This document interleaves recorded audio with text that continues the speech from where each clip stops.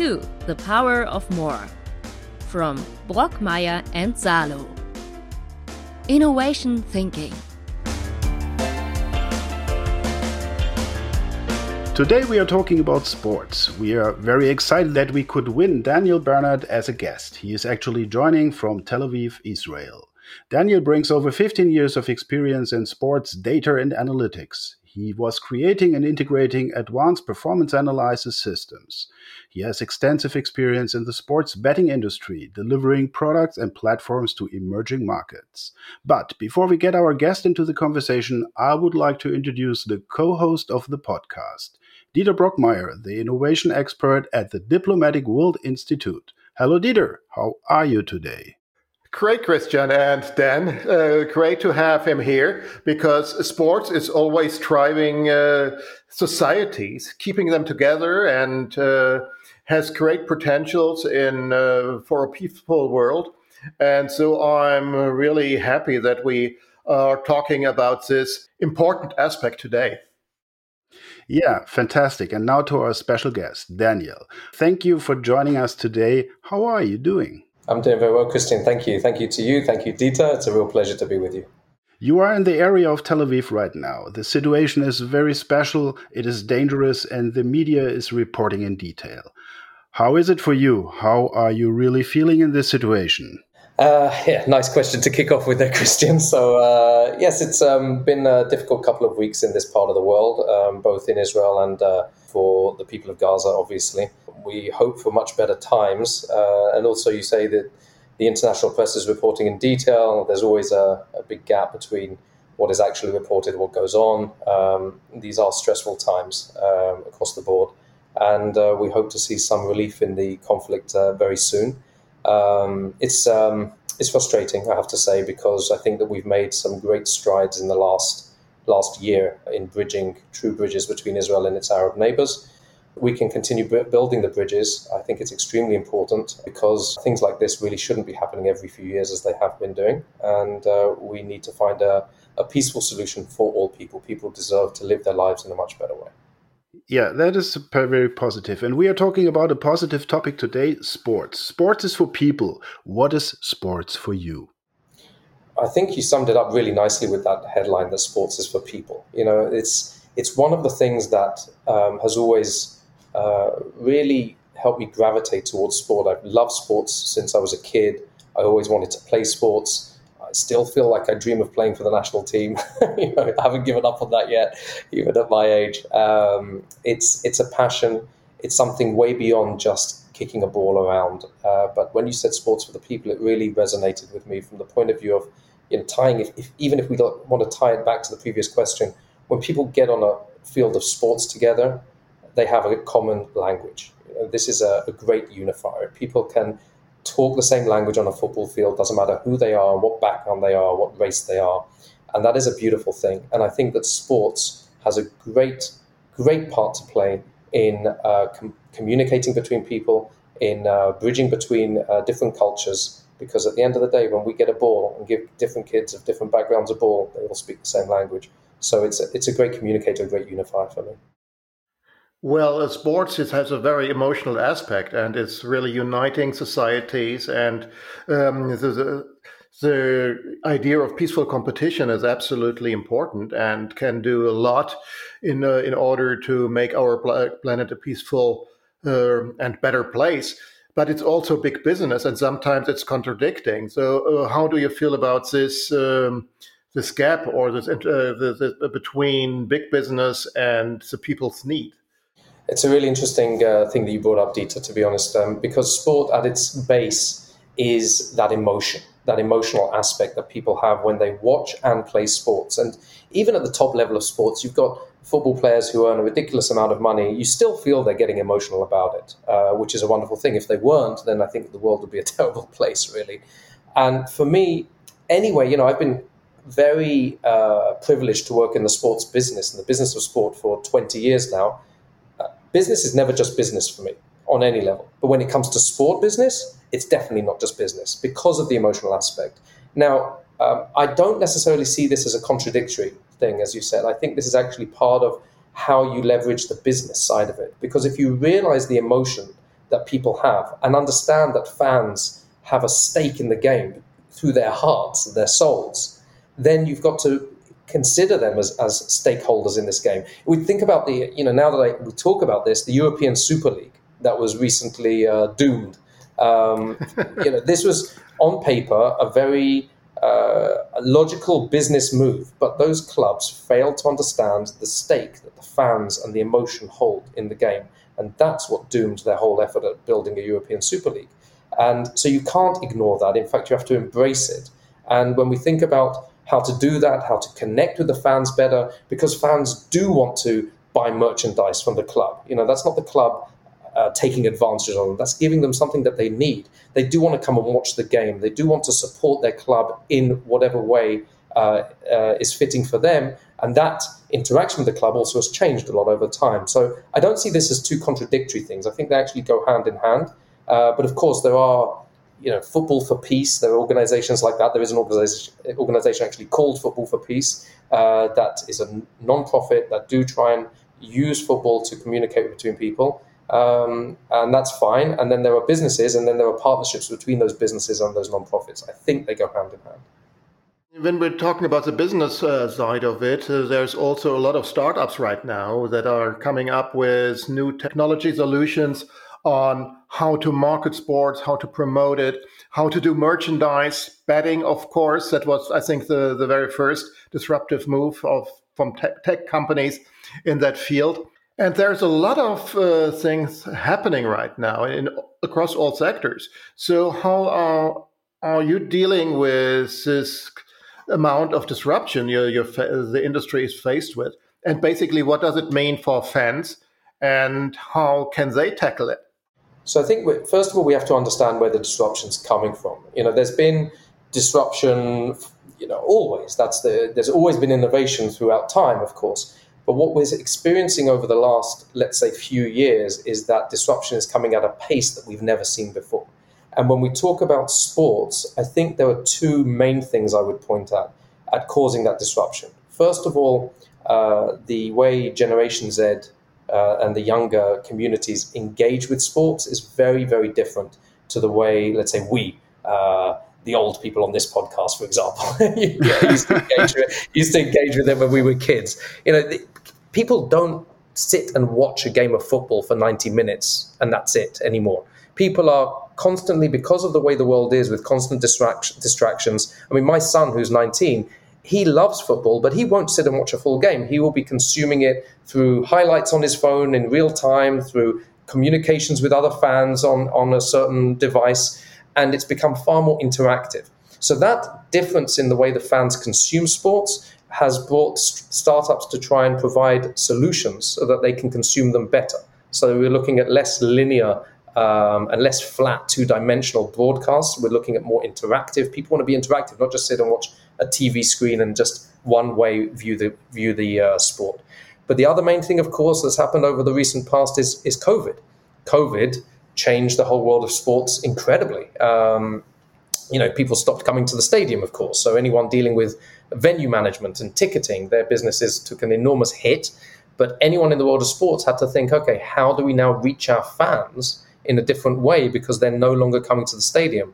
So pushes on digital marketing and getting to understand how to monetize the social media content and interaction of fans has been a massive push for startups that I've seen, fascinating startups. And that need wasn't really there before. And if it was there, it was hidden and sports clubs could do without it. But now it's become critical.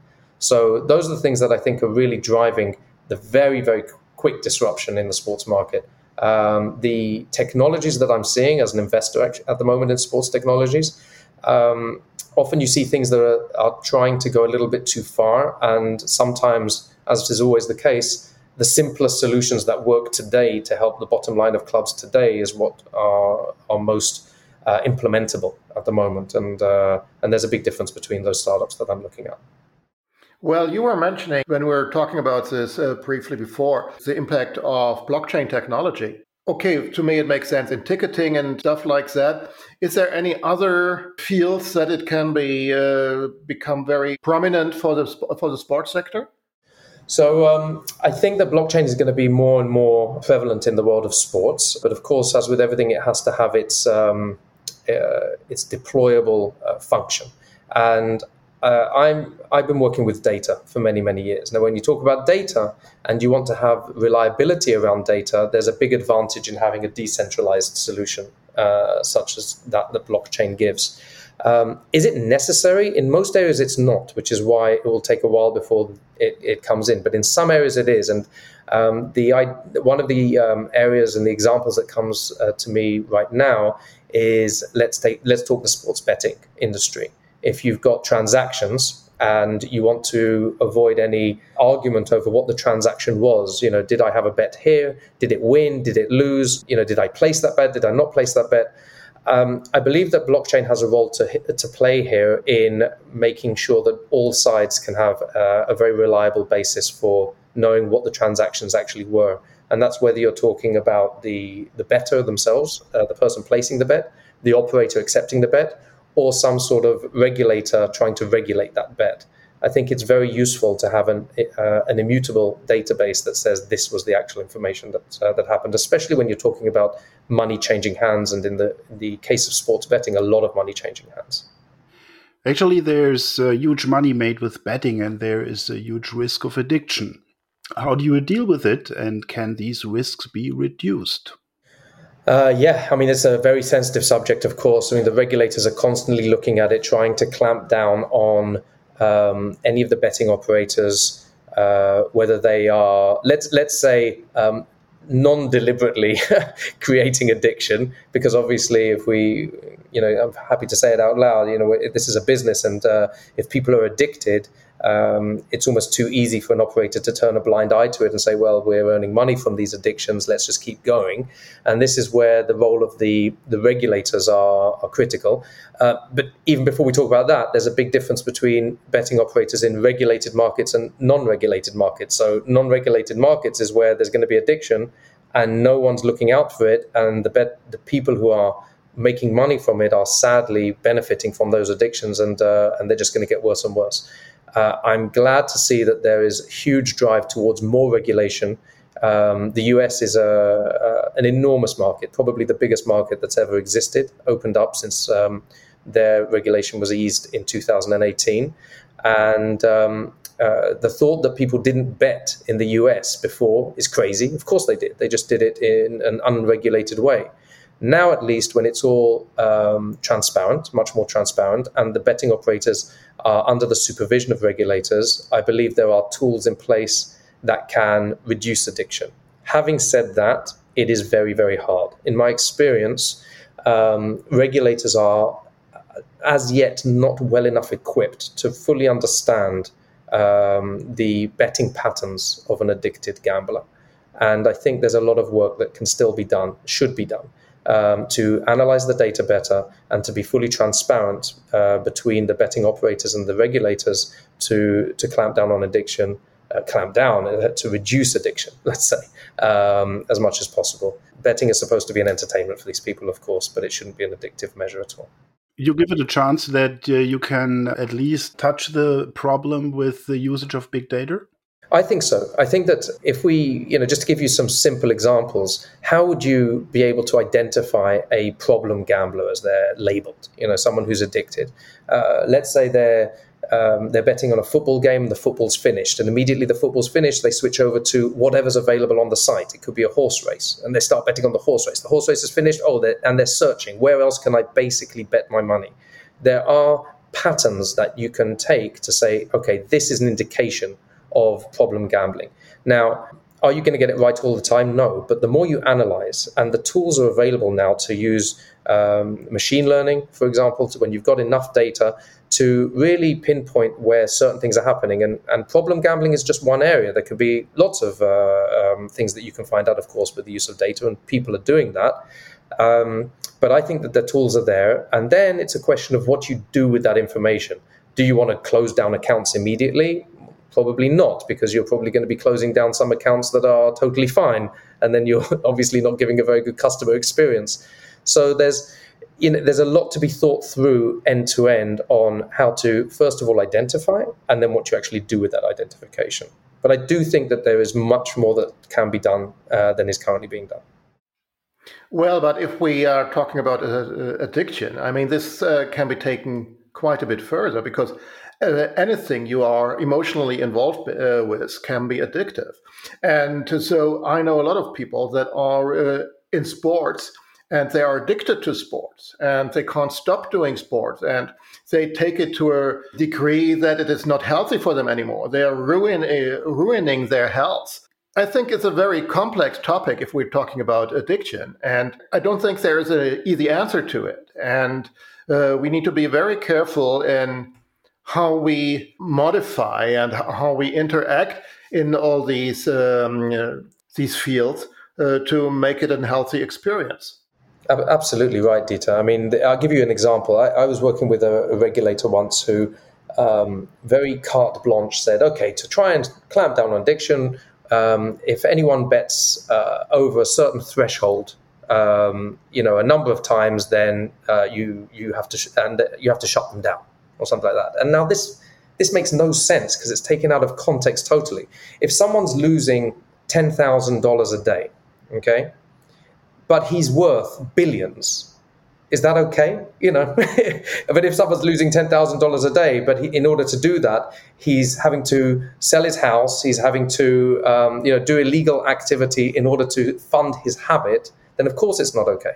Now, how do you find out which is which? So there's a lot of, and this is part of the regulated world that allows you to find a lot of information when you do proper KYC on people that register, and you understand what their source of wealth is, and it's sometimes a real hassle, but these are there to protect people from themselves sometimes, of course. And so it's important you understand what the context is in order to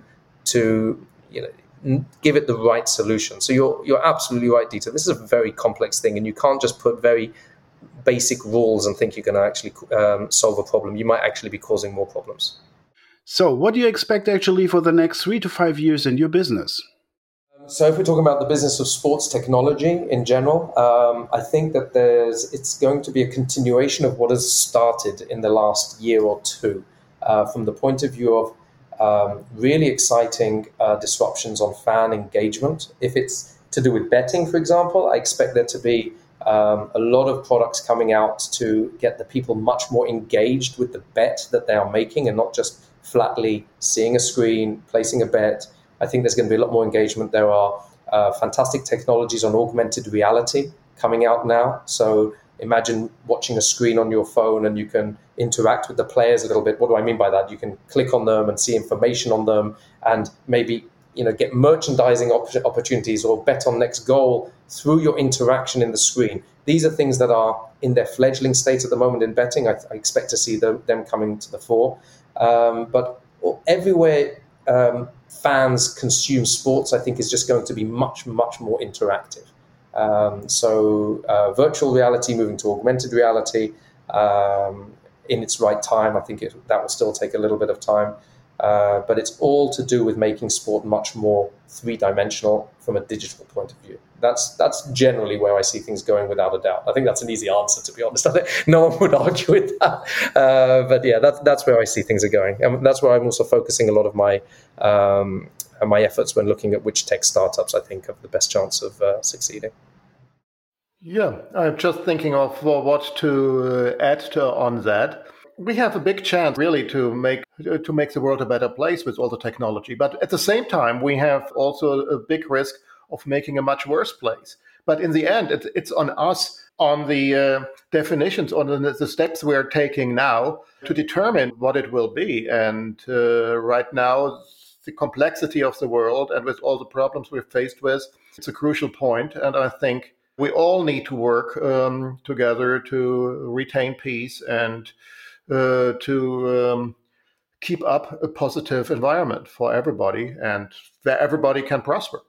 Thank you, Dieter. This was our episode with Daniel Bernard, an expert in the sports industry. Thank you for the really interesting conversation.